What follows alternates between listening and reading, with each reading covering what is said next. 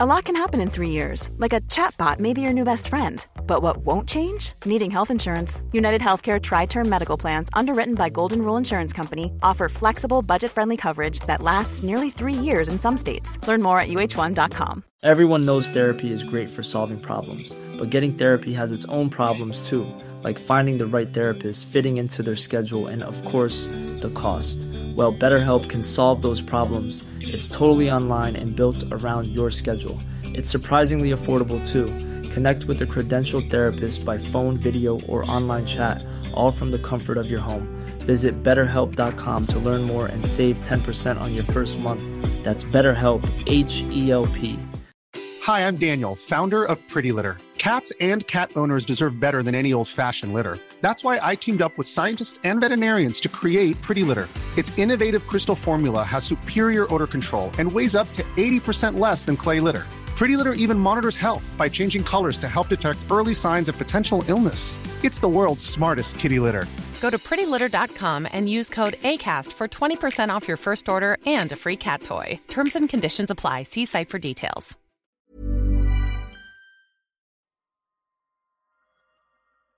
Welcome to the Market Maker podcast, hosted by me, Anthony Chung, where every Friday I talk to a member of the team about what happened in markets this week.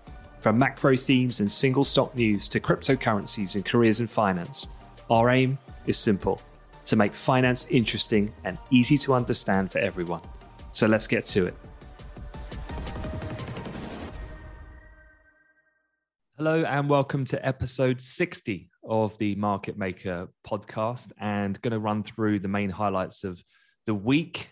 But before I begin, just wanted to say to any students who do listen to the podcast to check out our Amplify Me YouTube channel, because I've been dropping 2 times per week some catch-up conversations I've been having with our alumni. And it's been not only really great to catch up with them and see what they've been up to, but to hear just some of the incredible difference of their stories. There was one chap, I didn't quite realize, I knew he was a really keen sportsman, didn't quite realize he was a pro swimmer. And then chose to go to Loughborough, actually switched from swimming to then join the GB rowing team.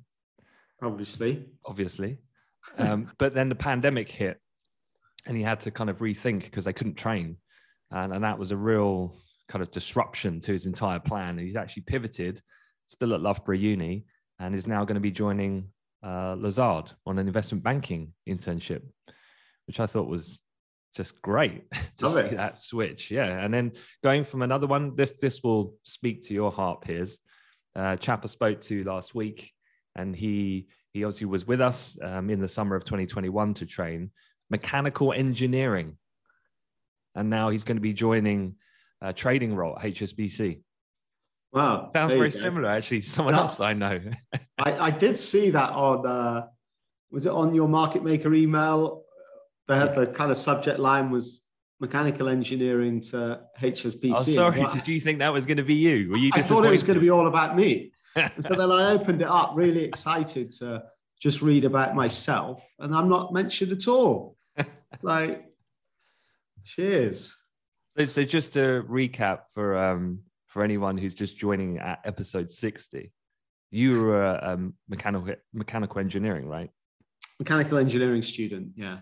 And then moved straight into finance with HSBC. So, trod that path.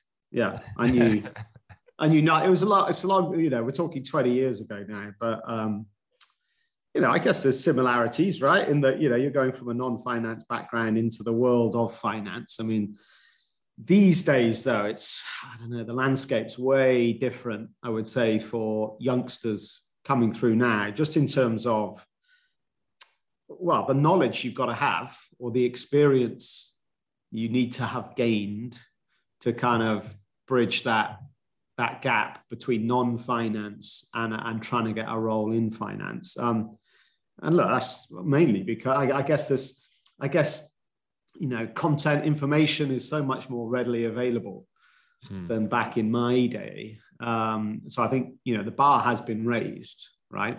So there was no internet back in your day, right? hang on a minute. Although I will say this is going to properly age me, and people listening to this are going to go, what? My first ever email address, I didn't have email until I started university. And that's just because it didn't really exist. I mean, I started university October 1997. And so, yeah, literally my first email address. And I didn't have a phone. I think it might have been the second year of university. I got a phone, and only because no one else had one. Basically, I had the first phone, and only because it was my dad's. My dad was traveling a lot for work. He was on the road a lot, so he had one. He was like an early adopter, let's call it, and so he was changing handsets. I mean, I say handsets. I mean backpacks. You needed some kind of heavy lifting equipment to take this thing around. So I had this brick. It was nicknamed the brick by my mates. But yeah, I had a mobile phone in year 2 when no one else did. And then like the Nokia revolution. Oh, okay. So it all makes sense now. It's completely clear to me. Because how long have you been married for, Piers? I've been married for coming up 17 years. Okay. So me quickly running the math. So you probably met your wife, Sue, when the brick came out. You are nail on the head. I was rocking a mobile phone, and I was the coolest guy on campus. That was it. Just locked it in first year. Right. Bang. Want to do a call? Want to call your mum and dad on the brick? Absolutely. Okay. Anyhow, I don't want to make you feel any older, so we'll move on. And you, by the way, you can take off your Dyson Zone headphones with your air purifier mask. By the way, I don't know if you saw that this week. Oh my God! Did you see the pictures of that? Yeah. Don't buy that. No one's ready for that. Are you sure that's? I mean, it's the 1st of April today. I did think that. Yeah. It's got to be an April Fool's joke. No. Well, it can't be an April Fool's joke, not on April Fool's, surely. Well, this is true. Yeah. All right. Yeah. Strange one. But look, let me just do a quick fire through some of the week's major news, and absolutely feel free, Piers, to jump in if you've got your 2 pence to add. But Vladimir Putin, he said that Russia would continue supplying gas to Europe even as it demands customers pay in rubles. And you might have clocked that he was having a lot of conversations, or Russia were, with India. I just find that whole situation just so fascinating on the geopolitics, whilst the West is taking very stern kind of position in a unified way. But at the same time, we definitely want to embed ourselves with India and China for the long term. Yeah. India are having complete conversations directly, because I was reading about it, the amount of military equipment that Russia provide to India. And then basically the Indians saying, okay, we'll find some way of circumventing the SWIFT ban so that we can continue propping up and purchasing oil and paying in rubles. Yeah. But the ruble, how's that going at the minute?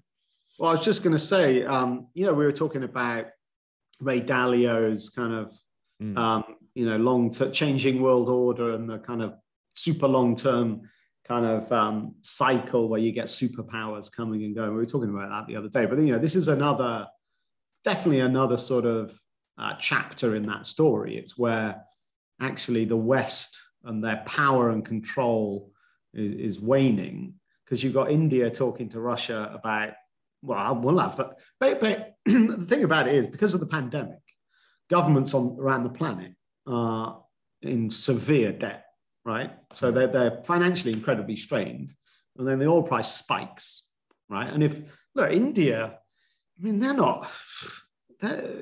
what's the Cold War to them, right? It's nothing, right, in the short term at least. So look, they're financially strained. Oil's gone through the roof. Hang on, here's Russia going, look, we can actually sell you some oil below market prices. And they're like, yep. Because India have got a big problem in that they don't produce much of their own oil. It's pretty much all imported. So for India, this oil price spike's a nightmare. So yeah, any kind of avenue to try and, find cheaper prices, well, they're going to take it. And who can blame them, to be honest, like in the short term? So yeah, it's just another sign that, the West and their kind of control over the global political situation is definitely on the wane. But yeah, with the ruble, it just caught my eye. Obviously, the ruble, we were talking about it a few weeks ago when the invasion began, and the ruble got absolutely slammed, record all-time ever lows against the dollar. And obviously, the invasion's been ongoing, and maybe Russia are getting pegged back, and sanctions are obviously still fully in force, and even will we get more sanctions? We don't know yet, but I guess what I'm saying is all of the reasons as to why the ruble collapsed are still there, yet the ruble has now almost made a full recovery.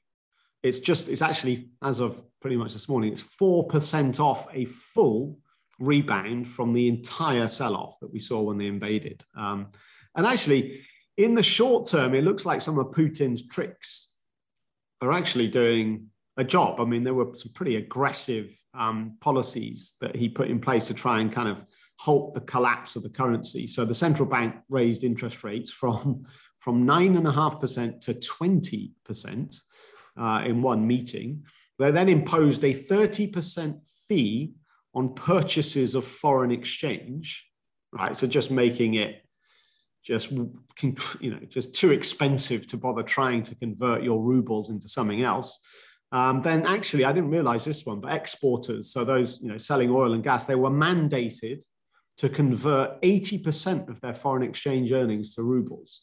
So when Rosneft is selling their oil to whoever and getting euros back, they have to switch up 80% of that into rubles. All of this like helping to prop up the currency, and it's actually almost made a full recovery. Of course, it collapsed because the West, put lots of sanctions around SWIFT, but then also kind of locking down their $650 billion kind of foreign exchange reserves that Russia have, and so on and so forth. So on the face of it, in the short term, it looks, wow, okay, the ruble's recovered here. Great, well done, Vlad. However, if you look a little bit further out down the futures curve, what that's telling you is actually this short-term rally, this rally in the ruble is actually probably short-lived because of those short-term functions. And actually, if you look further out, then actually I think it's the 12-month forward, it's trading at 110 against the dollar. So just to give you an idea, it's kind of traded back to 80 against the dollar at the moment, right, the ruble.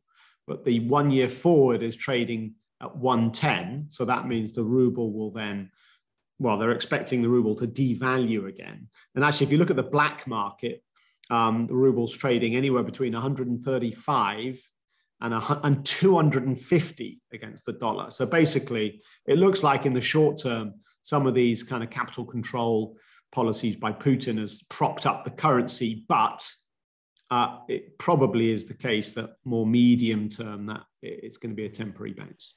It's interesting because when you think about that situation and the immediacy of what has to happen now from the authorities, whether government-led or central bank, and then repercussions over, let's say, a more medium-term horizon, say 12 to 18 months.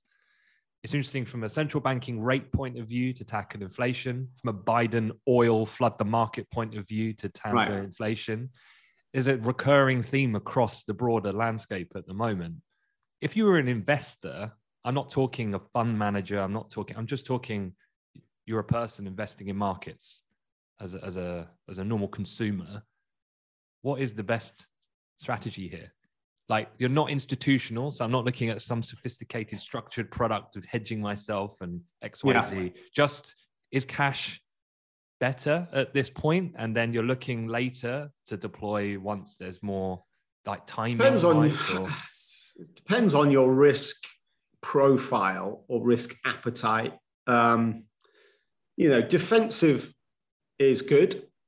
I guess the sensible thing is to use most of your capital and deploy it in a defensive way, but with a small amount of your capital, maybe go after some of these shorter term large fluctuations, because there's some huge opportunity, but it's just super high risk, because the speed and distance some of these markets are moving, it's just savage. And if you get on the wrong side of it, then you're very vulnerable to, the psychology of, letting losses get out of control. And so that's why if you do want to go after some of these short-term plays, you've got to do it in a way where the amount of capital you're deploying on those kind of strategies is relatively very low to the amount of capital you've got to invest overall,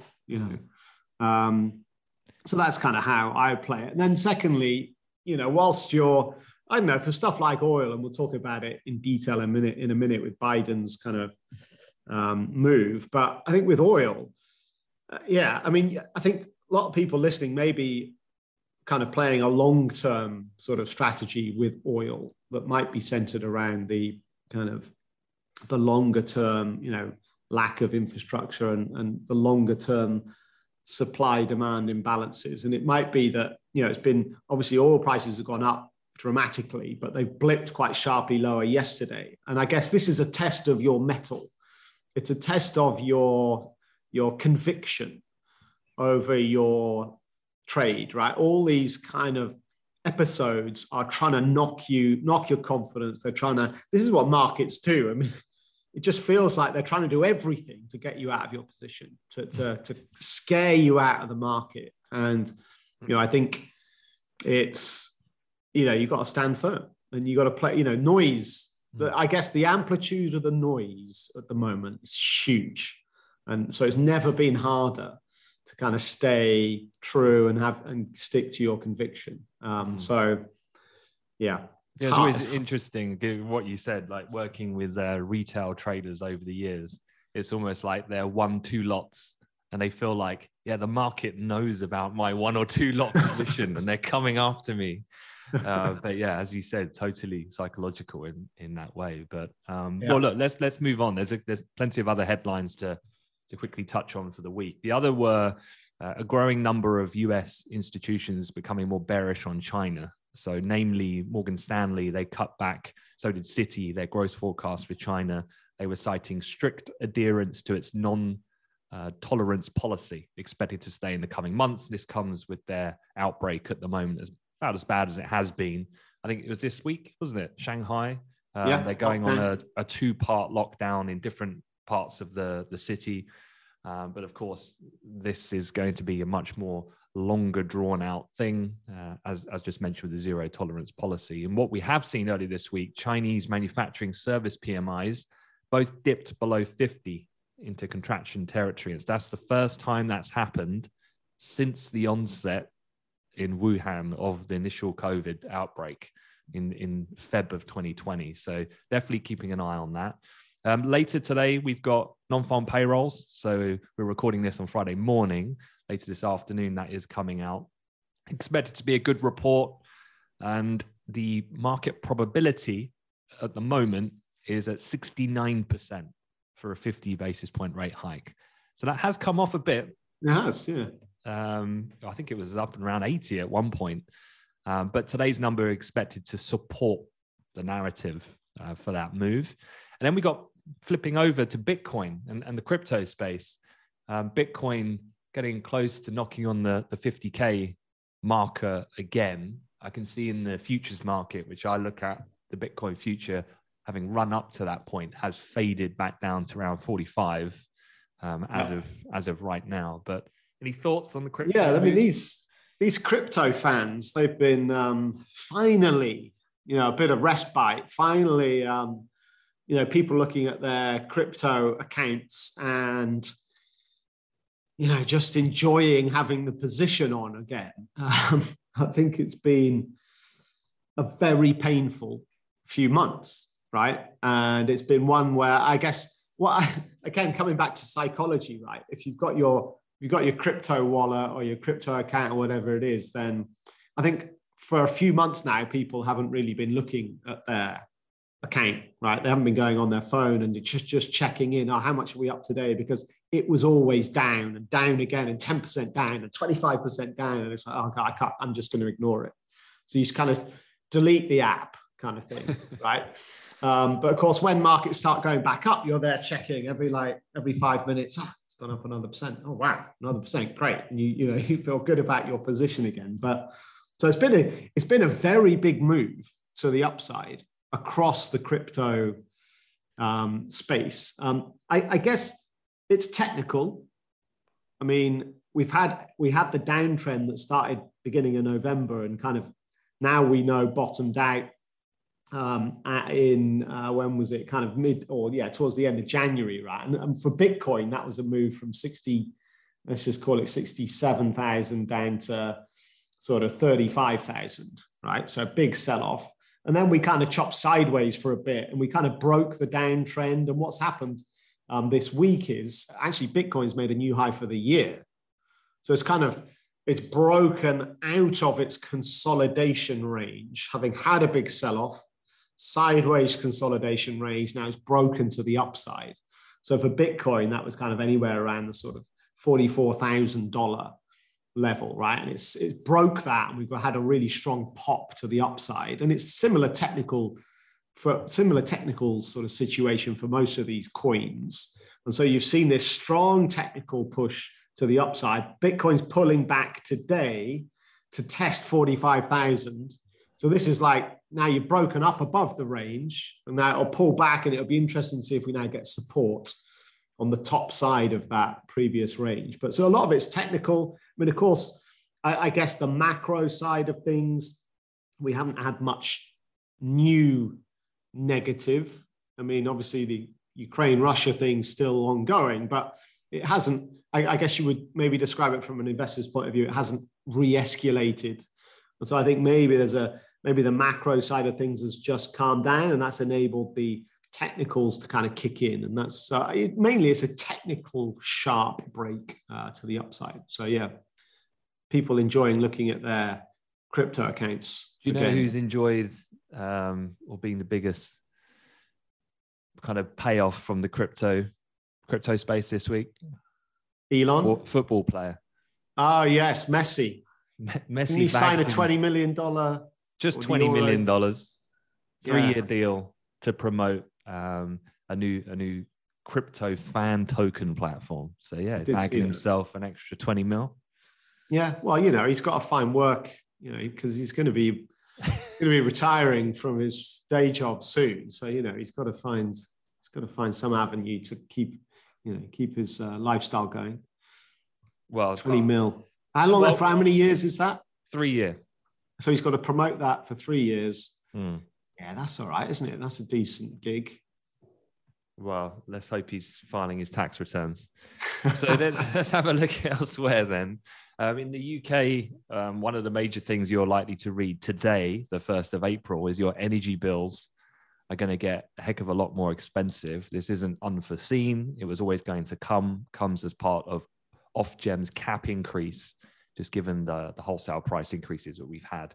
Customers on a default tariff could see gas costs go up 81%, electricity prices 36%, comes at a point where living standards are falling at their fastest pace in at least 66 years at the moment in the UK. At the same time, looking at the UK economy, house prices got to be falling, right?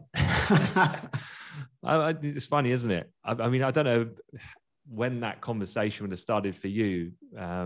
Perhaps the first few years when you started working, people were saying, "Oh, Piers, you should get on the housing ladder," and you're probably saying at the time, "There's a bubble. They shouldn't be buying at these levels." But UK house prices have risen at their fastest pace in 18 years. Annual growth has hit 14.3%. Price to earnings ratio, as you would imagine, is now all-time high. I couldn't actually find the figure, but last time I looked, I mean, it's just frighteningly disproportionate to people's wages at this point in time. So yeah, the housing market just isn't stopping, it seems, at this point. Some of it, by the way, can I just add in a slightly different angle here? Because obviously people look at house prices and it's always about, supply and demand, I guess, like any financial asset, right? The price is driven by supply and demand. However, there is quite a big, unusually large external element to come in here, which is inflation, because the cost of building a house now has gone through the roof. See what I did there? But so there's, stuff like lumber costs, has actually been right up at the top end of the scale of these commodity inflation spikes. And actually, this was pre-Russia, Ukraine. So the cost of building a house is feeding down in. So that's obviously new supply, right? The new housing stock coming on the market is having to be sold at a higher price because the builders just don't have the margin anymore. And that's having a filter through effect to the secondary market of existing housing stock. So there is that inflation element that's playing an unusually large role, across the housing spectrum. And then just to cover off the more of a corporate finance theme, global deal making has fallen to its lowest level since the start of the pandemic. First quarter this year, 23% lower than the same period of last year. SPACs, the SPAC attack is over. They're pulling back. It's down 78%, but the PE firms are deploying their cash. They've had their strongest ever start to the year.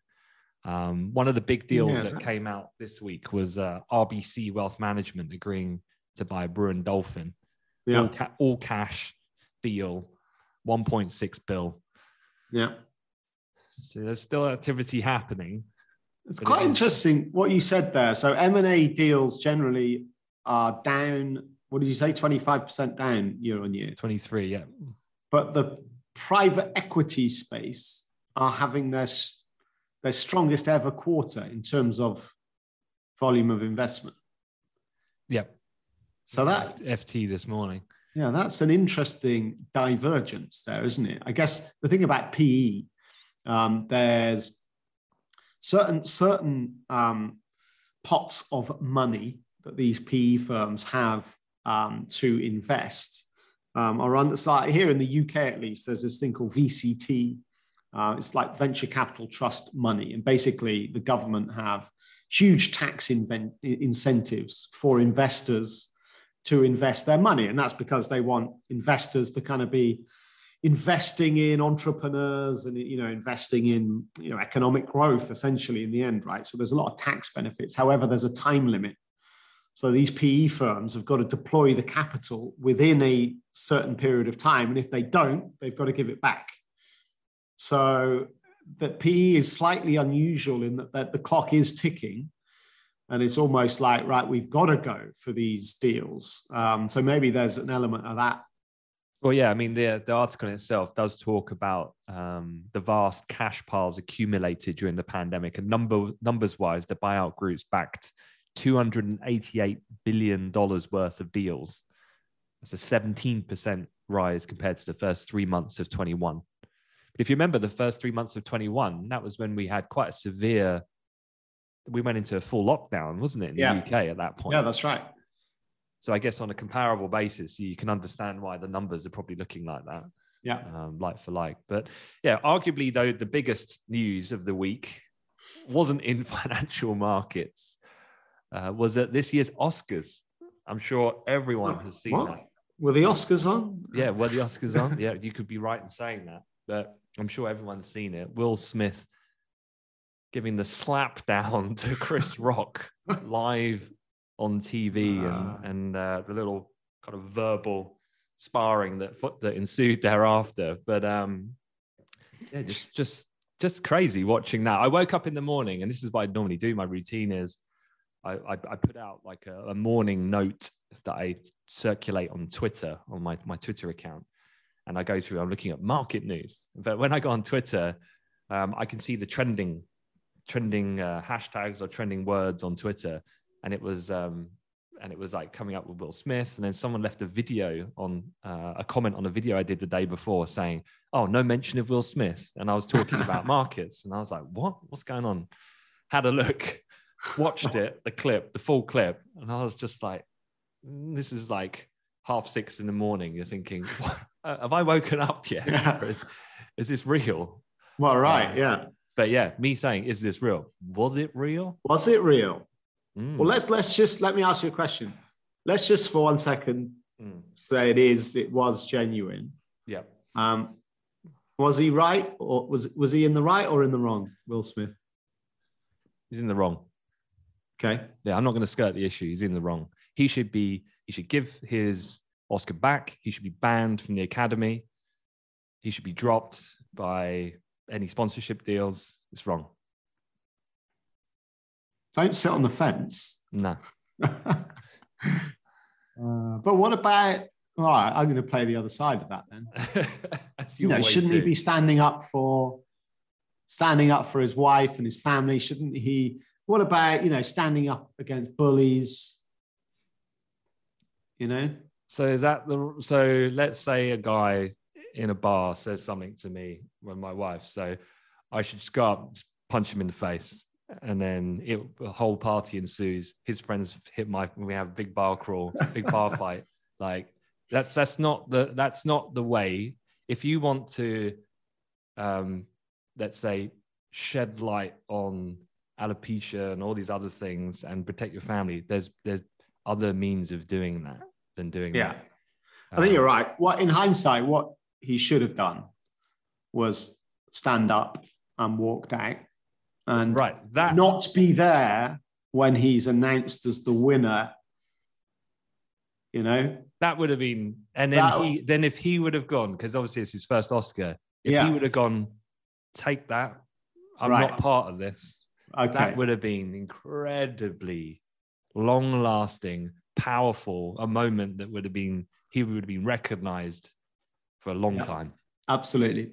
That's the way to do it. But he let his emotions get away from him. Hell hath no fury than a woman scorned. And her face, if that was my wife and she pulled that face, I'd go up and slap him. So I totally know where that feeling comes from, because I'd rather not be on the wrong side of my missus. So, but look, a couple of stats there. 40 million Americans used to routinely watch the Oscars through the 90s. This is live. 40. Yeah. Through the 90s and the noughties. Sunday show clocked in at 17. Oh, wow. And it's been on the decline for consecutive years, actually. And they did a poll of the actual movies. And, recently there's been Korean movies and lots of other small, more budget type films that are getting airplay. Actually, the majority of Americans, this poll found, only heard of 2 of the 10 Best Picture nominees. Wow. But that's a problem, right? Because if you look at Netflix and streaming services, a lot of it is foreign film. Yeah. And if I remember back to the 90s when I was a kid, it was all Hollywood. Yeah. But it wasn't anything else than Hollywood. Yeah, that's right. And so there's the big releases in the cinema. And, every couple of weeks there's a new release and everyone trots down and we all watch it. But yeah, there's so many different sources of this content now coming left, right, and center. And, if you don't have a Netflix account, well, then, you won't have heard of it or obviously not seen it. So, yeah, it's a problem. They need to evolve. The Oscars, they need to evolve like the industry has evolved. And, so this comes full circle back to the first point. Was it staged? Well, yeah. I mean, you look at those numbers and you do think. Because I'm probably going to tune in and watch next year. Just in case, right? If Will Smith is front row. Let's go. Right. So let's get into we got 2 topics we're going to discuss in just a bit more detail. One being the announcement of the US to tap the SPR to a historical amount. And then we're going to talk, probably coincides with this, to dovetail the US yield curve inversion, which we had at the beginning of the week. So to start with, the US will release roughly 1 million barrels of oil a day from its reserves for 6 months, beginning in May. This is a historic drawdown aimed at combating, obviously, rising inflation. There's a few different angles here, I guess, on timing, the rationale, the implication, and so forth. It's not the first time the US have done this, of course. They've done 2 other large releases of oil during the pandemic. In the past 6 months, 50 million barrels in November, 30 million came in March after the Russian invasion as well. But this was a total of 180 million. So he's definitely ramping it up. And yesterday's price movement was pretty severe. I mean, we saw a sizable sell-off. We have seen quite an aggressive bounce actually this morning, but we were trading pre-announcement around a 108 handle in front months WTI futures. We got down, we actually broke 100 in the overnight Asia Pac session. Initial thoughts, Piers, on what's happened? God, there's so many different angles to this story. I'm not quite sure where to start. Let's start with the political angle first. So Biden's got midterms November, and obviously he's getting slammed. His ratings are down, and one of the issues is the petrol pump, the cost of fuel at the pump. Okay, so this is his immediate strategy. Let's get the fuel at the pump cost down. And to give that some context, the average of polls at the moment, Biden's approval ratings down at 41.5%. But break that down, an NBC poll showed that only 33% approved of his handling of the economy and 38% blame him for inflation going up. Right. So look, his immediate strategy is I've got to try and turn this around before November. One thing people really care about that is in their day-to-day life, the electorate in their day-to-day life, they're filling up their car with petrol. And my God, this is expensive. Why is it so expensive? Who's in control here?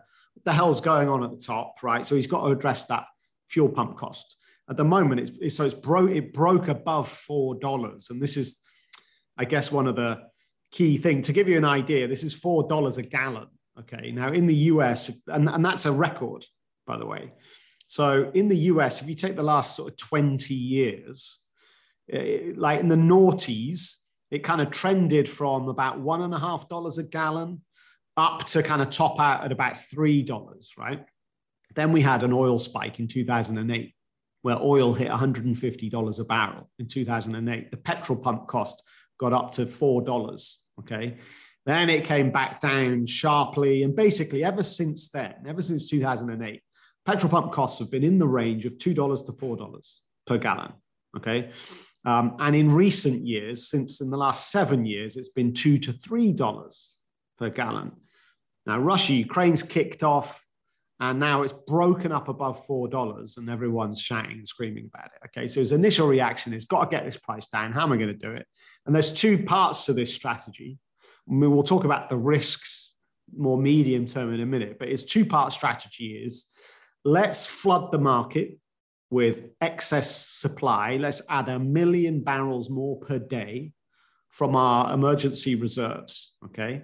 Second part, he's trying to persuade Congress to implement what he's described as a use it or lose it policy towards oil producers, and particularly shale oil producers. And basically what he wants is Congress to introduce a new law where operators forfeit leases on federal lands if they do not opt to drill on them. He's trying to force US shale producers to drill more oil. At the moment, US production is at 11.6 million barrels per day. That's compared to the high, which is 13 million barrels per day. So in theory, there's about 1.4 million barrels per day of excess capacity there, right? But what all the oil firms are doing, now the price of oil's gone through the roof, is they're paying back the investors who've been panicking through COVID because oil dropped and collapsed, obviously, in 2020. And so all the investors are getting the money back. They're getting dividends, there's share buybacks going on, and Biden's going, oi, stop that. Use that money to actually increase production. So his plan is, if I can just, for this 180 days, I'll flood the market with my oil to give you lot time to ramp up production so that then your oil will continue to do the job. This is I thought Biden was green. I thought that was the whole campaigning. What? There's an election to win. Who cares about the environment? Who cares about what I said to get elected? The other layer on with this as well is that whenever a big political announcement comes out that's in some way unscheduled, it's never by real surprise from a strategic point of view from whoever's saying it, in this case administration, because they came out and made this announcement right in the middle of the monthly OPEC meeting. Literally. And not even that, they drip fed the source out in the overnight session, where in European time, then before the OPEC meeting, and then they confirmed it in the middle of the OPEC meeting. That's just like a middle finger up to Saudi, who aren't actually prepared to give Biden any face. And that's because, well, I guess a few reasons, but number one, Biden, when he came into office, was quite aggressive about Saudi and the Khashoggi incident and wanting to, stand up against that. Number two, the US are desperate to do a nuclear deal with Iran to try and get more oil back into the market. And obviously Saudi do not want the US to do a deal with Iran. And so, the Saudis are like, screw you. So when Biden's desperately trying to say to Saudi, look, ramp up production by more, accelerate your increase in production, Saudi like, whatever. So he's had to go it alone. But as well, the added benefit or upside for him is that he looks like he's being protective and assertive of American interests. And that's where he's trying to spin. But look, I don't want to sound like we're talking down Biden too much. So just before anyone starts going, oh, you sound like Trump guys, I just want to even the score a little bit, because I was thinking, I'm sure Trump sat there on the sidelines watching all this, thinking about what's my next move. And I was just had a look, because this week I saw the stats behind the downloads for his Truth app, which obviously hasn't been out that long. Truth Social. Do you know how many app downloads he gets a day on Truth Social? What do you reckon?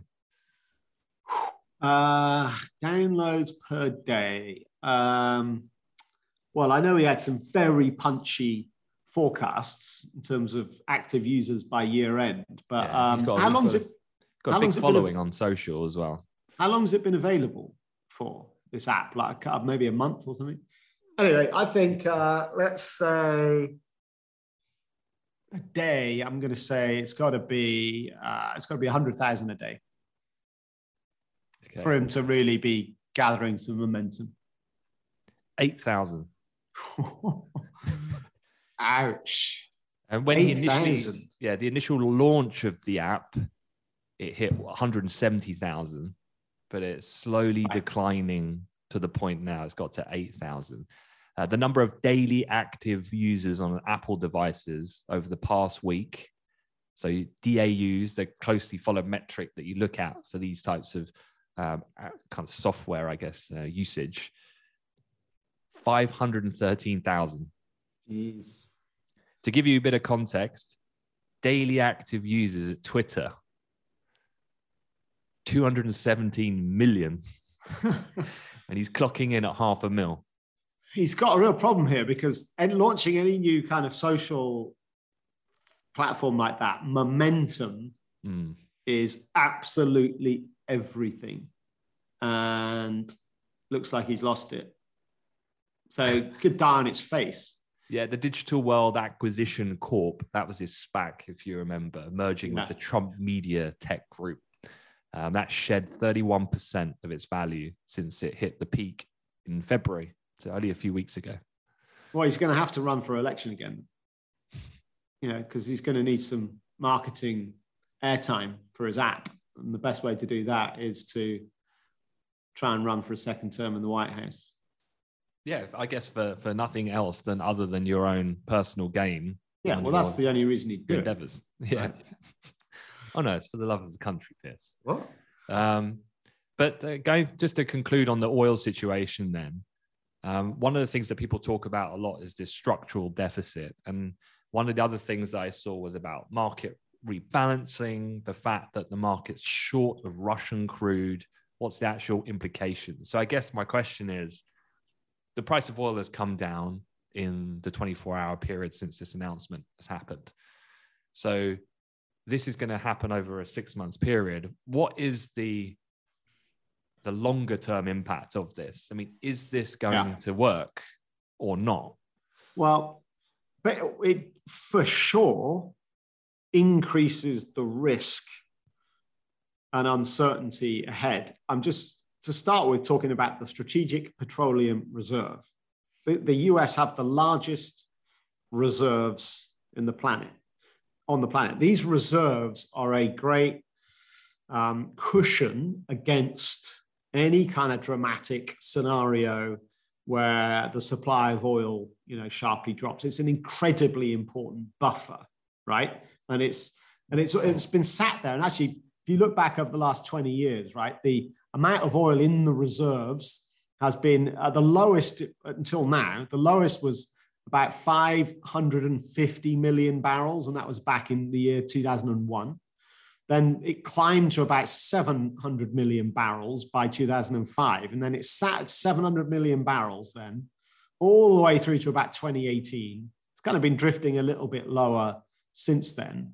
But Biden's talking about taking this from, let's just say, 650 million barrels down to 375 million, I think, something like that, right? Well, as of March 25th, their stockpile was at 568. Okay, well, that's because he's already tapped it a couple of times. So it's already on the down. But my point is, it's going to now sharply drop. This really important global buffer is going to halve in size. And actually, I didn't realize, but the International Energy Agency, they've got these kind of, I guess, member states of the IEA, of which the US is a member state, have to have at least 90 days of net oil imports in their reserves at all times. Okay. Now, this move by Biden will take the oil reserve. Actually, I got the number here. It'll take the US reserve down to 353 million. Okay. 90 days of imports is 315 million. So basically, he's cutting the buffer to just 38 million barrels right now. That is fine if Congress passed this bill and US oil producers start ramping up production, because then his plan is to start buying oil back to replenish the reserve. Okay. 2 problems with that. Number one, will Congress be able to get this bill through?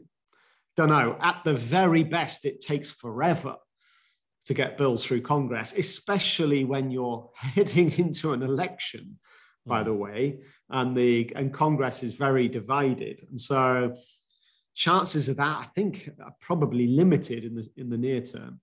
Secondly, you got banks and traders actually spinning this on its head and saying, actually, this is bullish for price medium term, because if you have a look at futures pricing now in like 2023, they're on the up, because what they're seeing now, what they're going now is, well, we've for sure got guaranteed increased demand in 2023 because the US are going to have to be replenishing. There'll be big buyers in the market replenishing their stock. So, and obviously the biggest risk of all is if the Russia-Ukraine thing escalates further, if more Russian crude comes offline, well, then our buffer has vanished. And so I'll go back to my point at the start. The risks have ramped higher. The risk of oil spiking, I don't know, to whatever price you can think of, 200, 250. The risk of that has increased. I'm not saying it'll happen, but the risk will increase if some of these kind of ducks don't fall into line. So he's playing a very dangerous game here, I would say. One saving grace may be if the global economy does turn over and go into a recession, and then the demand side dampens. That would help the situation from purely an oil price point of view. But yeah, this is a dangerous tightrope. And talking about the economy rolling over, a lot of the conversation earlier in the week was about the US Treasury yield curve inverted on Tuesday. It's the first time that's happened since 2019. The stats being that the curve is inverted before each recession since 1955, with the recession following between a range of 6 to 24 months. It's only provided a full signal once over that period. What do you read into that? I know there's always this kind of history repeating itself, but is this time any different? There are circumstances that are a little bit different in terms of the fiscal monetary situation. I mean, what I'd say first is that kind of, it's the best recession indicator, which means from a human behavioral point of view, it's almost like now ensured that it will continue to be the best, just because when it happens, when the yield curve inverts, which is when long-term yields drop below short-term yields, okay, when it happens, well, it's all over the press. Well, oh my God, recession. What? Oh my God, we're going to have a recession. And of course, this then shapes behavior. And it shapes behavior on all levels of the economy, right? Yes, at the investor level. But then if you think about, I don't know, if you're running a business, okay, and you're thinking about long-term budgets for the next 12 months, right? How much am I going to invest in growth? And you're seeing a recession indicator flashing up all over the press. Well, then inevitably, that's probably going to put you on the back foot and you'll be a bit more defensive, right? So it will influence investment, which then has a negative impact on growth. And so it's like a self-fulfilling scenario, right? So that's just one thing to say. However, this time round, I mean, and every time round, there's always elements and arguments that people spin. Well, hang on, this time's different. And you've got an argument this time as well, whether it's going to play out or not, I'm not sure. But obviously there's one big player in the US bond market, or the biggest player, has just stepped away from the table. So the biggest player is the US Central Bank. And they've been the biggest buyer of US government bonds, well, off and on, but for the last 12 years, since the financial crisis in 2008 and 2009. They've just stepped away from the table. They're done. They're cashing their chips. We're out. QE is done. They are no longer buying in the market, okay? And more than that, given how hawkish Powell is, they're actually starting to talk about reducing their balance sheet. That means they're going to turn from net buyers to net sellers, right? And this is having a distortive effect on the market pricing across the curve, right? So short-term yields are really high because rates are now going up, and look, we're pricing in back-to-back 50s, right? So the short-term yields are really high. So what's happening on the long end of the yield curve? Well, there's a lot of volatility now. And actually the volatility levels on, let's say, the US 10-year bond, volatility levels are the highest, apart from the coronavirus crisis hitting in Q1 of 2020. Apart from that, the volatility levels in treasuries are the highest they've been for like decades, okay? And this is because the Fed have stepped out, so liquidity has dropped. Liquidity has dropped because the biggest buyer has stepped out of the market.